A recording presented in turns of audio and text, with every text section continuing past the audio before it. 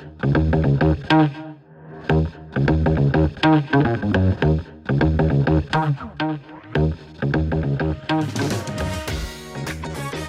afternoon, good morning. Welcome to CBC Chatter.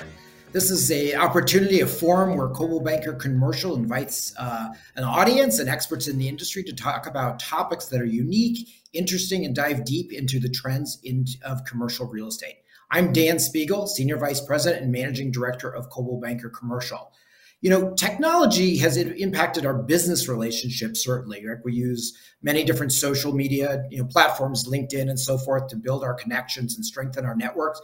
But in the commercial real estate space, we're still, somewhat, I wouldn't say struggling, but still exploring how to use technology, actually make the business more efficient and get work done, and just make the industry just cruise a little bit smoother and facilitate deals. In today's discussion, we're going to talk about financial tech or fintech and how some of the platforms and technologies that have impacted the financial services industry might be applicable to the commercial real estate experience. We have three fantastic guests today, all coming from different backgrounds and perspectives in commercial real estate. And I look forward to having an engaging conversation with them. Save your questions up. We will have questions at the end, and we look forward to dialoguing with you. So rather than do an introduction of each of our guests, I'm going to let them introduce themselves. Each of them is an expert in a particular area of commercial real estate, and particularly commercial real estate tech. So without further ado, Donna, I'm going to turn it over to you. And please introduce yourself to our audience today. Thank you, Dan. Hi, my name is Donna Salvatore. I'm the founder and CEO of Megalytics. We were an early CRE tech pioneer. We built out the first automated due diligence and risk mitigation platform for evaluating commercial real estate tenants. We have been working with major institutional investors and early adopters over the past 7 years, and now we have a suite of real-time, data-driven, actionable solutions that reduce risk and optimize economic outcomes for owners and operators of commercial real estate throughout their investment lifecycle. Thank you. Excellent. Look forward to hearing from you. So, let's see, Marissa, over to you. Hi, my name is Marissa Lemshaka. I'm the co-founder and president of Oto. We're a fintech company revolutionizing lease protection for landlords in commercial real estate. My entry into the industry was pretty untraditional compared to most, since the first half of my professional career was spent serving in the Army following my graduation from West Point. I led over 100 soldiers in combat during the surge of 2007 in Iraq and served as a commander before transitioning out of the service to civilian life.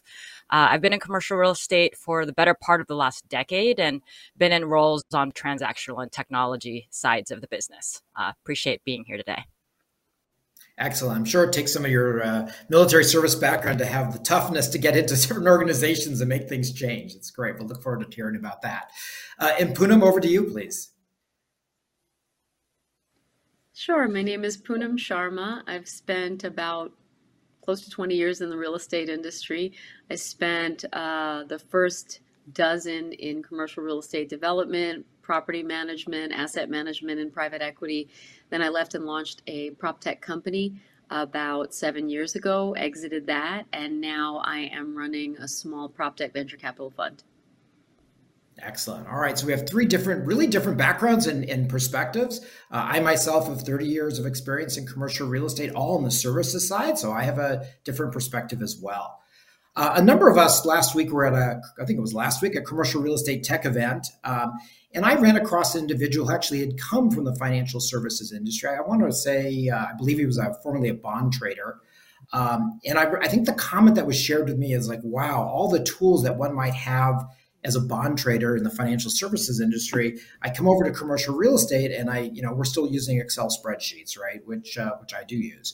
And that's not just indicative. There's a lot of things. There's advancements on construction tech and some other areas, but I think to a large extent, the way the business still gets done is very much maybe like it was, maybe a decade or 2 decades ago. It has changed and technology facilitated, but it hasn't really revolutionized and made the process any more transparent or efficient for the people involved in transactions. So let's do this. Poonam, you have a background also in asset management, as you said. So I guess from your perspective, prior to being an investor in property technology, What were what were some of the challenges that you faced that you wish the industry, the commercial real estate industry, would address when it comes to technology, and might we learn from any exposure to fintech methods or ways? Yeah, I mean, I think when I was working in real estate, private equity, and real estate development, the piece that I found most frustrating was something that I couldn't have put into words at the time, but it was the fact that such large global organizations doing so many interesting deals were really failing to be able to scale their internal processes.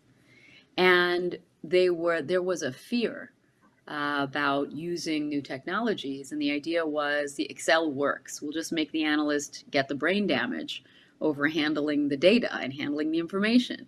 We'll figure that our lack of precision in knowing every market we invest in is a rounding error because we're doing big enough deals, so it doesn't really matter as long as we beat out the other guy that bid on the deal. Things have changed, right? I think 6, 7 years ago, it was still a nice idea to use prop tech for a lot of folks. They were coming around to the idea that, sure, it may have enhanced their efficiency, but it was a nice to have, not a need to have. I think a couple of things have happened in the last 7 to 10 years. Number one, we had a pandemic, right? Which has given everybody time to take pause and really think about recession proofing and external event proofing your portfolios. A lot of that has to do with getting as efficient as you can and as scalable as you can and as manageable as you can and getting control around really understanding what's happening in your portfolios at all levels, from the transaction to the operations to the management. The other thing that's happened is in many situations, it's a new guard coming in.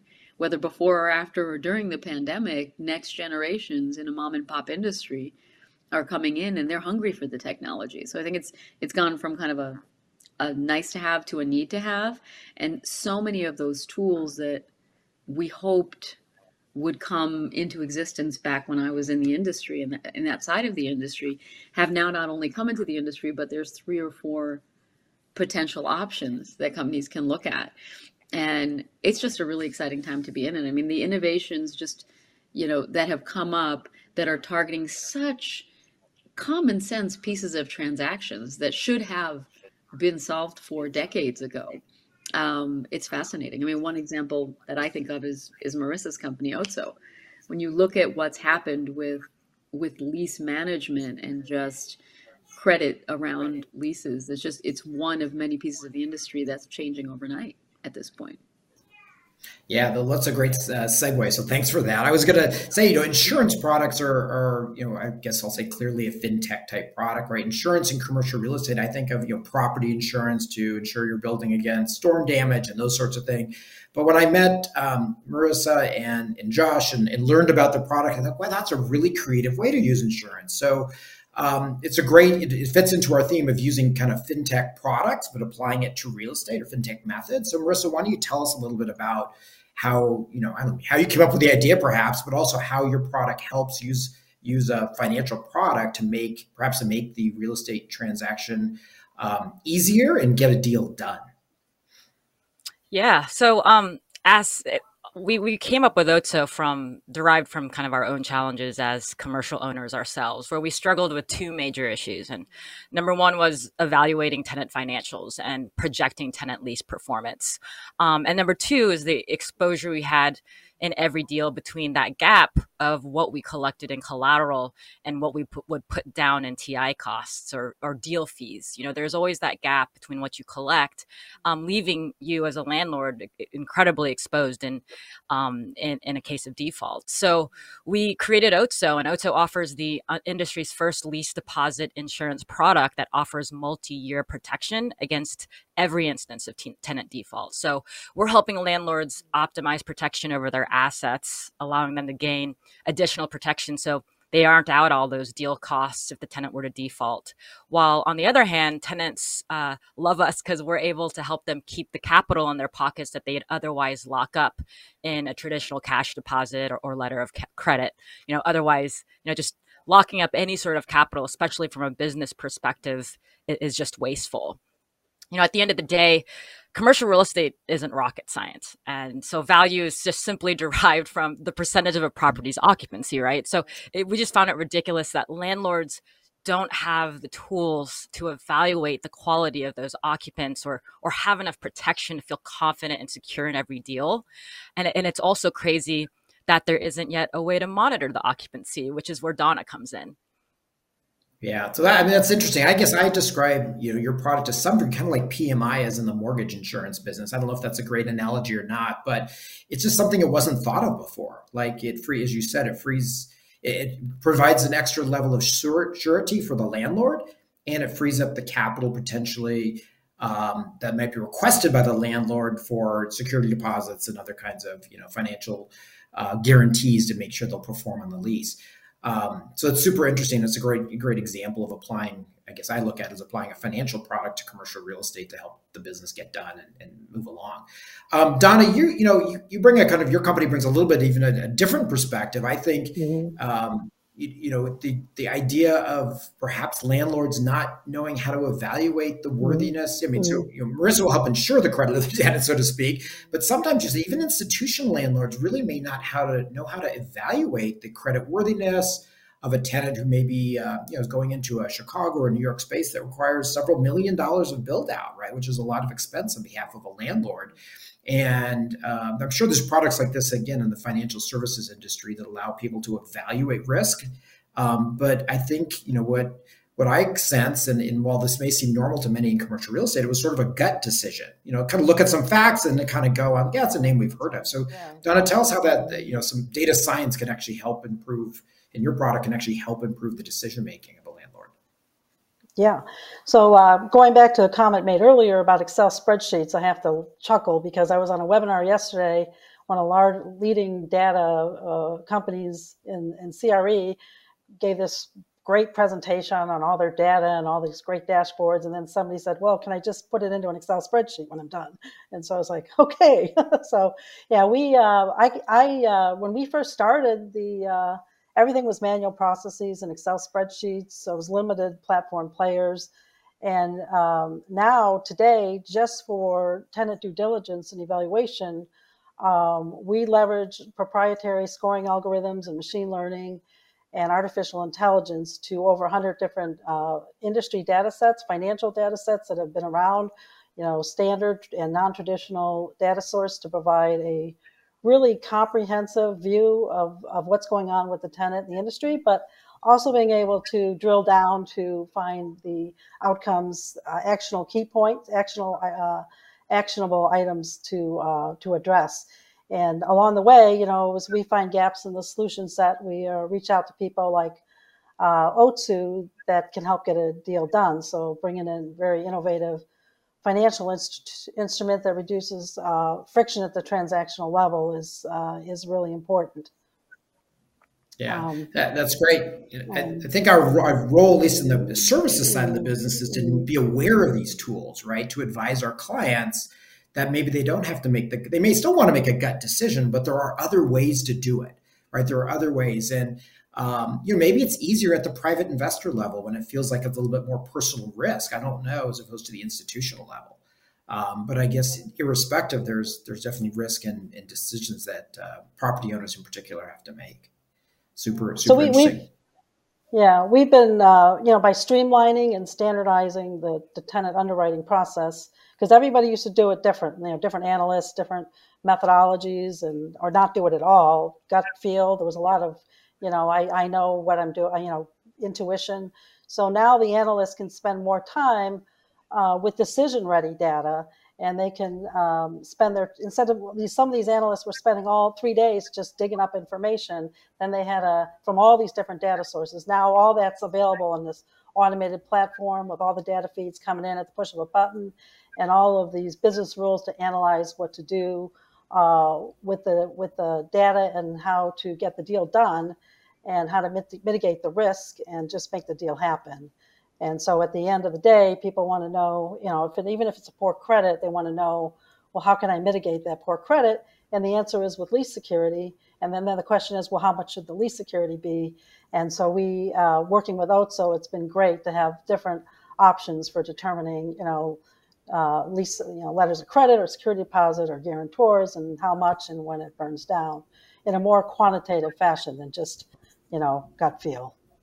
Exactly. Gut feel and commercial real estate are just things that have always been the way. I guess I'll put it that. Even developers, right? They just say, I feel like this should be this project, and they go for it. Poonam, I want to come back to something you said because I think I experience it as well.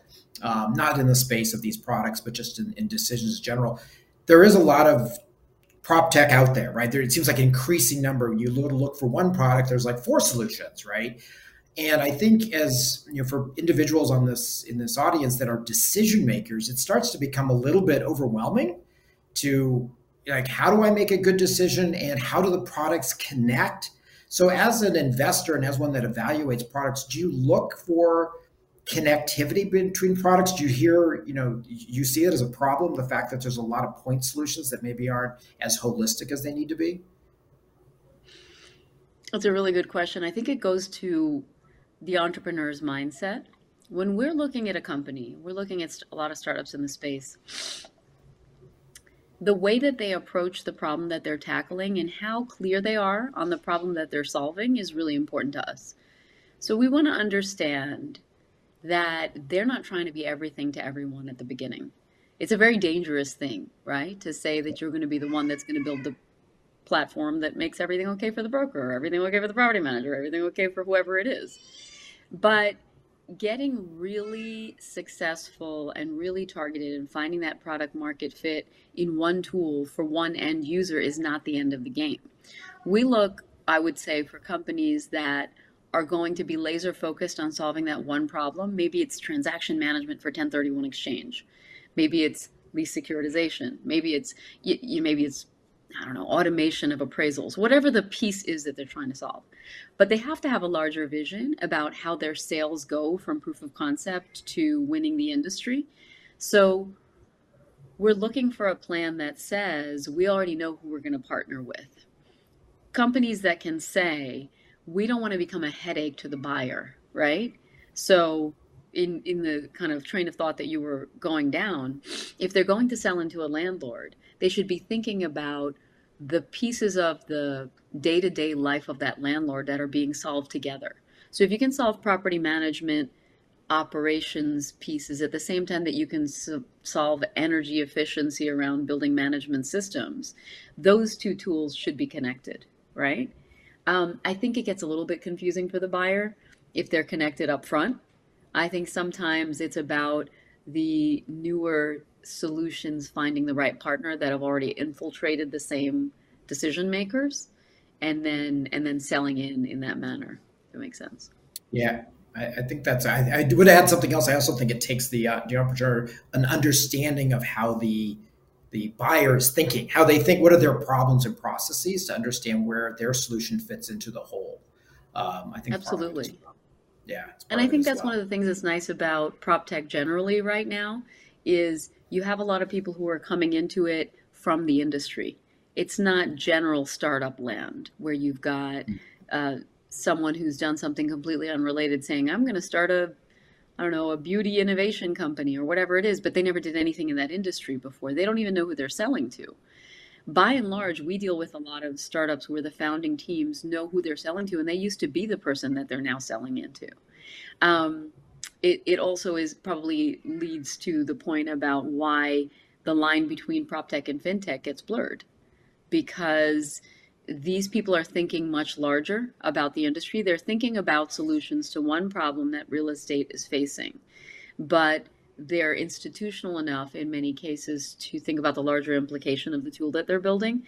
So the lines get blurred, Yeah, absolutely. So let's just talk about that kind of approach you just described. Marissa and Donna, you decided recently to set up a partnership. Is that the right word or not? Because you're both providing solutions around a similar problem, I guess I might say, like how to determine what the quality of a lease is and what number to assign to it and so forth. Why don't you tell me why I guess either one of you can start, but why did you make that decision to come together in that fashion?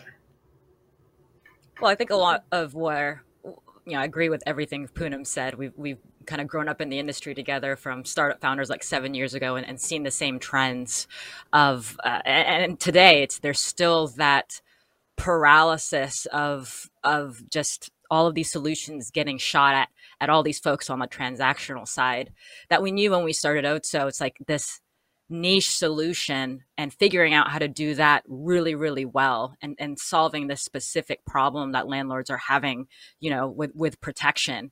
But then kind of stepping back and realizing our bigger picture. And I know at the same time, our customers tell us this. It's just like, niche solutions are great, but it would, once they get that niche solution, they want the package up from there, right? They don't want you to start with them coming that I'm going to totally disrupt your whole cycle. Disruption in commercial real estate's a sensitive word. We think people are to the extent of, we just need things that innovate better and improve upon process, not totally disrupt a process. Our customers are resistant to that. So when we saw, us doing really well on this, part of the deal and the lease deals, we realized, well, how do we become to our customers a more comprehensive package for protection and security and monitoring of that side of their managing their portfolio or their assets. And when I met Donna and she started telling me what she did, I mean, some of the stuff she did was in my head, like roadmap things that we would want to do 3 to 5 years down the road from now, and some of the things that our current customers are asking about. So when we met her, it was just kind of a no-brainer. Together we offer that comprehensive package and appear stronger. And kind of back to the culture of companies in this industry in the last decade, I think there has been the forge of change is exactly what Poonam said, is growing into these partnerships as founders, as opposed to kind of like this turf war culture that's been in the last decade. You don't really see a lot of partnerships. And so that was kind of another reason we feel that, going from a partnership route will be, how we're better able to be effective in change in the industry. Yeah, that makes sense. And Donna, why did it make sense for you in what to have a partnership with Otso, relative to the kind of solutions you provide clients? Yeah, we had the same issues with our clients that they want to be able to get the deal done. You're an asset manager, but I have a questionable risk. But if I can secure that lease and I can get the right guarantees behind it, right now, that's the big question. What should my lease security be? And some of these deals are big. There could be, 20 million TIs. So some of them are small, but, there's a big range there. And so right now, the process is that there's just very limited options out there. So to be able to tie the solutions together and come to the client with, hey, these are the 3 things you can do. This is what we recommend. This is how you can do it. This is, a possibility right in front of you. They are excited about it. They're like, great, I want to hear more. So, because, security deposits are, can be taken during bankruptcy, and letters of credit are very intensive resource management. During the pandemic, when everybody was going after rent relief, everybody was throwing their arms up like, what did I do? What's my security on this lease? So it was an area that was, very high demand to have some, structure and how to and have some qualitative analysis around the level of security. And when we met with Otso, it was like their roadmap was our roadmap almost, just in terms of alignment with future goals and better understanding. We have tons of lease data. We have tons of financial data. We have, we're trying to solve the same problem and trying to make it easy for landlords to just get with the data they have on the financial creditworthiness of the tenant. This is what they can do, and that's spent a lot of time, agonizing over it. Yeah, that's super ultimately, Dan.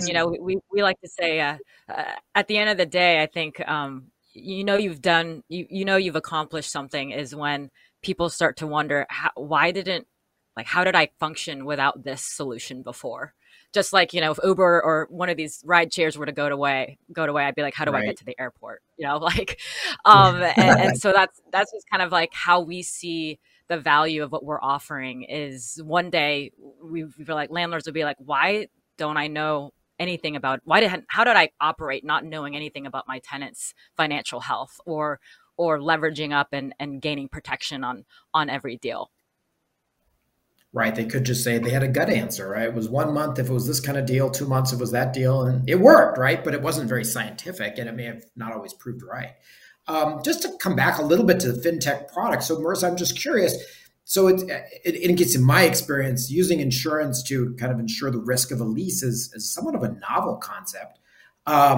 Did you have trouble getting an insurance, a financial company, right, insurance agency to buy into this as a solution, or is it sort of like a duh, I wish I would have done it earlier? Well, if you can imagine, the insurance industry is a lot like commercial real estate, maybe even a little further behind from an antiquated standpoint. And the timing of when we came to market was actually beginning of 2020. So you can imagine at that point, the last thing any insurance company or even bank, which we were going after at that point to help back our deals, weren't really open to any new solutions. And so, and we had never started an insurance company before ourselves. So we figured to start, we did it ourselves, and we wanted to find that product market fit. So we just did very, very small deals. So originally my partners and I just backed it ourselves out of our own personal bucket of money, and we would just do anywhere between $3,000 to $10,000 to prove it out. And as we did that, our deal flow grew, and the demand for bigger deals grew exponentially overnight. To which we did get the attention of our current insurance partner, who's a $2.5 billion carrier, to back every single one of our deals. So you can imagine I'm sleeping a little bit better at night, that we were able to kind of pass over the books and have them take the risk from us from there. Yeah. It's an interesting story. As I said, I wasn't familiar that insurance companies would embrace it eagerly. So it's glad you found someone that did. Poonam, we have a few more minutes where we take questions. I was going to ask you, as you look at different platforms and products out there, do you lean in a certain direction over products that add transparency to the deal, that add operating efficiency to the process, that solve pain points? And where do you kind of look for, as you invest or you evaluate investments, for what kind of platforms, solutions you think are going to have the best traction in the commercial real estate industry? The short answer is all the above, right? Transparency, efficiency, pain points, all these things, because we're looking to back businesses that will win and make us lots of money and make everybody lots of money and make the industry operate better. One word, though, that keeps coming up lately in all the conversations that I'm having, even with other venture capitalists as well, is infrastructure. The way I would describe it is to say, you can look at the real estate investment process and you can say, okay, this is the way it's always been done. We have, you have to source the deal, you have to underwrite the deal, you have to find the buyers for the deal, the sellers for the deal, the interested parties in the deal, you have to have them communicating on the deal, you have to have them negotiate the deal, you have to have them close on the deal, you have to have them. There's a specific cadence to the business of real estate operations, right? And that's established. Handling all those pain points is important. What a lot of investors are thinking about now is, sure, you want to invest in companies that are going to make those individual steps more successful, but we're also thinking about how the industry is changing. And when you look at changes to the industry, like the metaverse launching, like blockchain coming up and becoming a part of title management, there's so much. You could spend the rest of your life just reading about it and having brain damage. You can definitely spend the rest of your life having brain damage trying to pick a winner in all these new spaces. So what we think about is the infrastructure. It's not about saying if the metaverse is successful, who's going to be the most successful, land seller in the metaverse. It's about saying, if you think the concept of a metaverse is interesting, if you think the concept of blockchain and as it relates to fintech and proptech is interesting, then rather than picking the winner, look for the guys that are powering the whole thing. Look at the infrastructure. And by and large, there's not 4 companies going after infrastructure layers of all these new innovative ways to deal with real estate. Does that make sense? I think that does make sense. It's an interesting way to look at it. As you described the real estate process, while those of us in it it's very normal, right? But there's a lot of little component pieces and the underlying infrastructure of getting the deal across the finish line. When you just spoke, there's so many places where it can get derailed, right? So many places along those. And I think a lot of what both Marissa and Donna's product do, they help minimize or reduce the risk of derailing a deal, right? By demanding too much of a tenant or providing some surety for a landlord, I think, right? I think that makes sense. Yeah. And I would say transparency, though, is the most interesting one. Generally speaking, though, if you look at the transaction process, it is transparency, because we're not living in a world anymore where people are necessarily thinking they're going to make a lifetime career in real estate based on just knowing one thing the other guy doesn't know, you know? Mm-hmm. So full transparency supports everyone at this point. Yeah. Just before we go into questions, Donna, how do you, when your product first launched, because I know you've been around a couple of years, I don't recall exactly how long, but how did you convince, this is a question that comes up, how did you convince your prospective client that they needed this solution? Because again, there's a lot of momentum to I like my Excel spreadsheet, I don't want to change. So how did you sell into an organization to the point where they go how do I live without it, right? Which is maybe where some of them are at today. Yeah, there was that inertia in place where everything's fine. We're just fine with the processes we have. But we evaluated, on a beta test, a few tenants. And if you cover one piece of data that changes the whole outcome on whether you want to do a deal, I'll give you an example. You buy you do, and our process is used not just for underwriting, for tenants, for new leases and renewing leases, but if you're doing an acquisition of a building and you've got a major anchor tenant and you find out, right after you buy the building, that major anchor tenant has some founders that have been, indicted by the SEC and they fled the country, then you want to be able to know that before you lose your major anchor tenant. So that one little piece of information that is not going to be necessarily on Google, but, is deep down in some public data sources, that piece of information that you weren't looking for is what you have to find. So you need a system that can exhaustively, compile everything and then decipher, with business rules, what's really important today and how to apply it. And there's just countless examples of that where we found digging deep, we found things that were, that could lead to a material adverse change in a client's portfolio. And then it's like an insurance product. It's like, I got to have it. It's like what I don't know. I need to know everything about my portfolio, my tenants, but what is it that I don't know that might hit me down the road and cause a loss of income? So that was one of the major processes that we went through in onboarding some of these new clients. And a lot of it too was once you sign up in a new lease, you want to know what's going on with that tenant, 5 years down, you got a long-term lease. And if you have rent abatement for 12 months and then the company goes out of business in month 15, then you've really not had made a good economic decision. So you really need to monitor the tenants as well once you, you can do that now with technology. It's once you have everything set up in the platform, it makes it one step further to be able to have continuous updates on what's going on with all your tenants and be able to proactively manage that. That's great. I don't have to hire just more financial analysts to figure it out. I can actually use a product. That's cool. Love it. All right, so let's turn it over for questions. Rachel, I don't know. I think you're managing our questions. I don't know if we have I can't see the questions from the audience. Yeah, please do. Yes, and I think our first question is for Marissa about default protection and how are they available on smaller commercial deals, and is there a minimum? Who might they be available to, and what kind of insurance companies are underwriting these? Yeah, so there's a couple questions there, so let me make sure I got all of that. So you said the first question was who's underwriting the tenant? Yes, what insurance companies are underwriting them? So that is our IP. We're the ones that underwrite and partner with our insurance backer. But our IP, we created an algorithm to underwrite businesses, small and large. We currently cover up to $500,000, but are looking at some deals over $1 million and are expanding our product to be able to accommodate $500,000 plus deposits or policies for our customers, because we're getting high demand on that. And we cover every instance of default in that agreement. We knew that every lease is different. And so we wanted to not make this onerous on our customers, the landlords. So we cover every instance of default in the lease.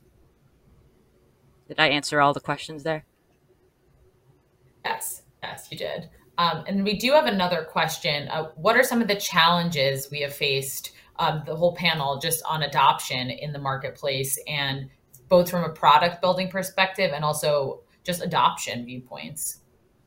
Yeah, that's a great question. I know as I look at products for our own business, it's, I can find things that are super cool, but getting companies to change habits and adoption is key to success, right? So I don't know if anyone on the panel has any secret sauce as to what they view as to get a product adopted into the DNA of an organization.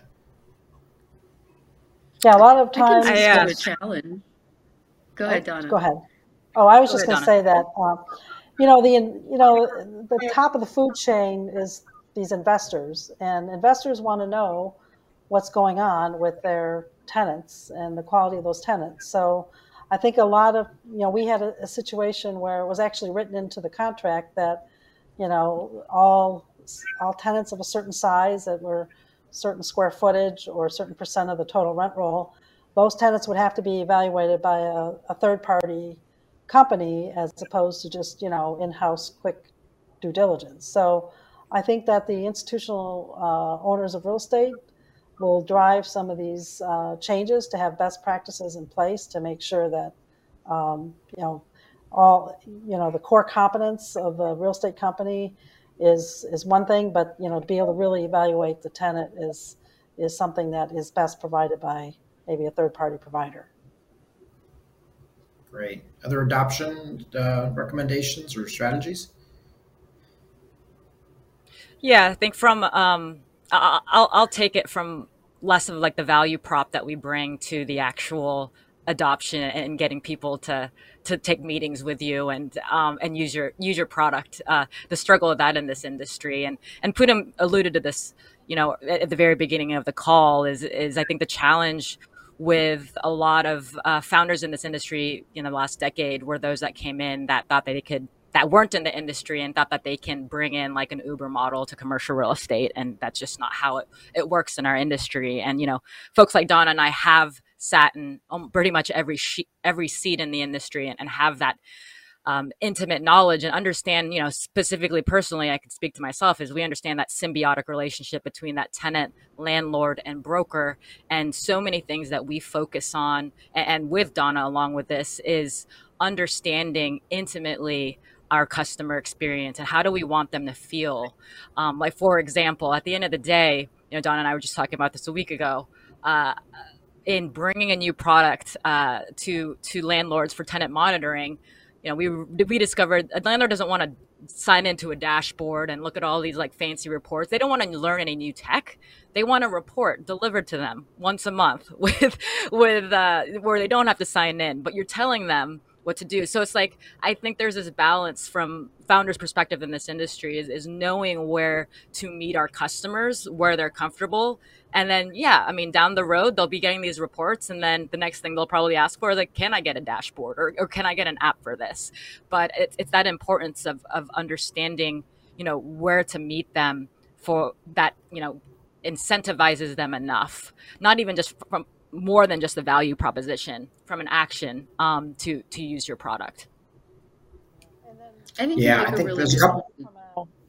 I was just to add on to that, I was going to say that, I was thinking about it in terms of, I talk to a lot of different entrepreneurs and I hear about how they're having trouble selling in when they start selling from small companies to larger companies, for example.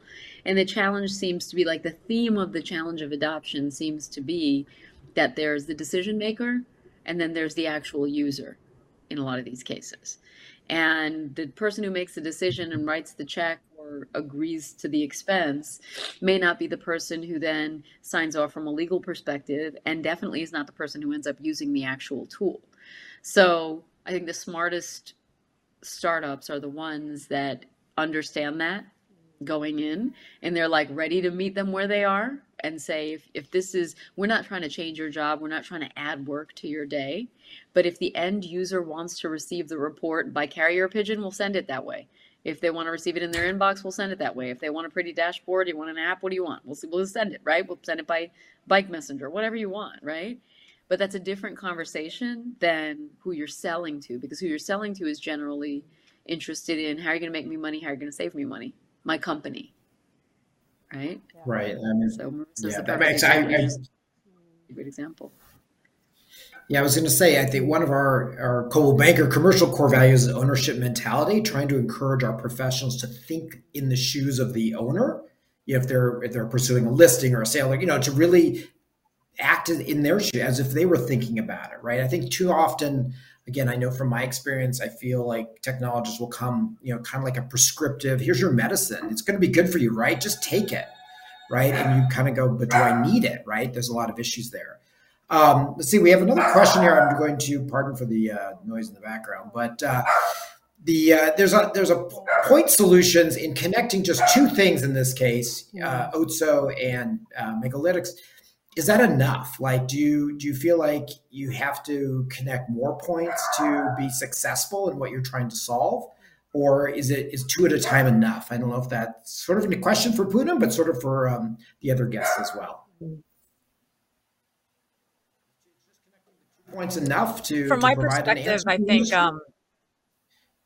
I think we're always evolving, and you have to listen to the customer. And Donna and I are still kind of in the early stages of our partnership, so we're not necessarily looking at other integrations just yet as far as like figuring out our internal go to market. But I think from a standpoint of doing it all yourself versus having other vendors, and just from a standpoint of like the quality of products you're bringing to the landlord. Like I mentioned earlier, there are parts of what Donna's doing today that is in our 3 to 5 year roadmap, evolving from like a insurance product to being able to, sell data or provide other services like monitoring. But Donna's been doing it, and she does it really, really well versus like me having to figure that out. And, on the other side, Donna talking about securitization and figuring that out, and finding us instead of figuring out how to start an insurance company herself. We're providing better value, like from a quality standpoint, to our customers in these partnerships. And yes, I think as we continue to grow and learn, there certainly is opportunity for other integrations down the road. That's and great. some of the Poonam, oh, go ahead. Oh, no, I'm just saying, earlier you're asking about the challenges that we face, bringing a solution to market. And, when you think about it, a lot of tenants are resistant to share their financial statements, to give it to a broker and then have it analyzed. So we had to come up with some very creative, innovative ways to have them depart with those financial statements, and something where, we could bring value back to them. So, and then from a data perspective, we're pulling in just a lot of different data sets into our solution and our automated platform. And, if you look at financial data sets, if I just pick credit, there could be 10 different sources for getting a business credit or individual credit, maybe 4 for individual, but, and all of those have different ways to uniquely identify a company and ways to evaluate them. And sometimes they're not congruent. So having the right business rules and understanding, when I'm going to use this data source versus that data source is something that was a challenge to us early on. And it always is when you're dealing with multiple data sets that solve the same problem. Which one do you use? What's the record system of, record of truth? Which one is the best? So we've spent a lot of time developing, proprietary algorithms and scoring to be able to handle that. Yeah, that makes sense. I was going to ask Poonam, just back to the question of point versus relationships. When you invest, do you look for how A plus B plus C might equal something bigger, or you really just kind of focused on like great idea, just the individual's product? We're constantly thinking about what can work well together. But to answer your original question, I was thinking, it's not for me to say or for any one person to say whether 2 is the right number of integrations or 5 is the right number of integrations or 25 is the right number of integrations. The market will bear it out. But I think the correct answer probably is along the lines of, is the whole more valuable than the sum of its parts for the customer, right? So if 2 solutions are getting together and partnering to try to go after the same customer because solution 1 already has the ear of the customer and solution 2 is related to solution 1, I'm not sure that's adding value for the customer. It's adding value for the seller. It's adding value for the startup. But if solution 1 plus solution 2 becomes a little bit better, faster, cheaper, stronger, et cetera, and they can work together the way that these women are with their companies and provide something more powerful, then yeah, I think the number of integrations and solutions that couple together should be limitless. We're seeing this in all sorts of spaces within prop tech, that people are starting to partner because they see where the really strong tool that they've built can get stronger in the context of a larger umbrella.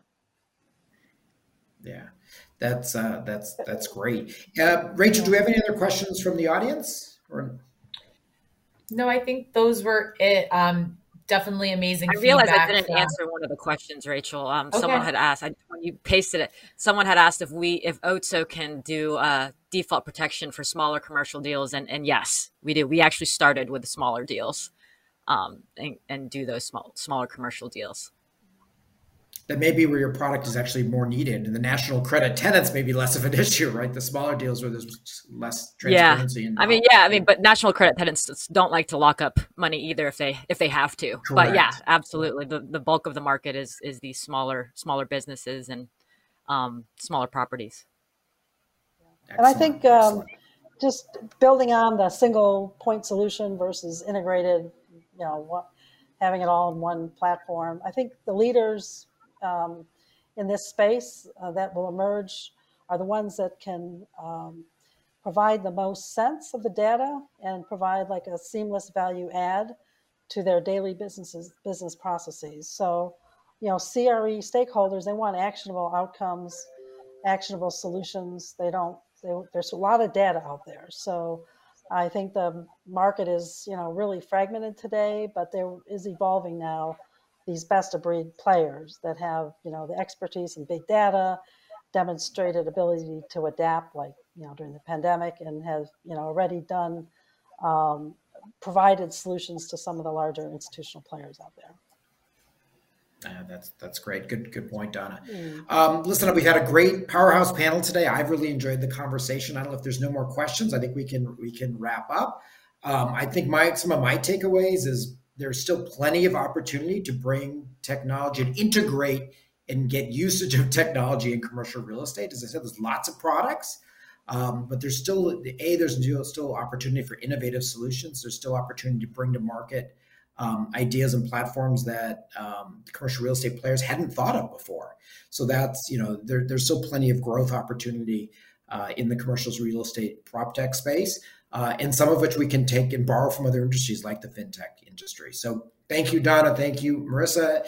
And thank you, Poonam, for your time today. Really appreciate it. If there are any additional questions, you can direct them to the information that we'll share with you in just a moment. But I want to really thank everybody, thank our panelists for their time today, thank our audience for joining us, thank you for the questions.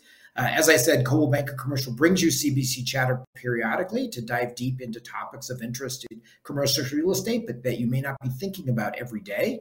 I love that our panelists thought about our core value of ownership mentality, because I think that's key to success, both in the transaction business, but also, as we learned, in the technology business when it comes to developing solutions for the CRE industry. So thank you, panelists. Thank you, guests, for being here today. I look forward to continuing the conversation and in hosting more CBC Chatter events in the future on all kinds of topic of interest to the industry. So thanks for your time. Hope everyone has a great end of your morning or great afternoon, and we look forward to seeing you again sometime soon.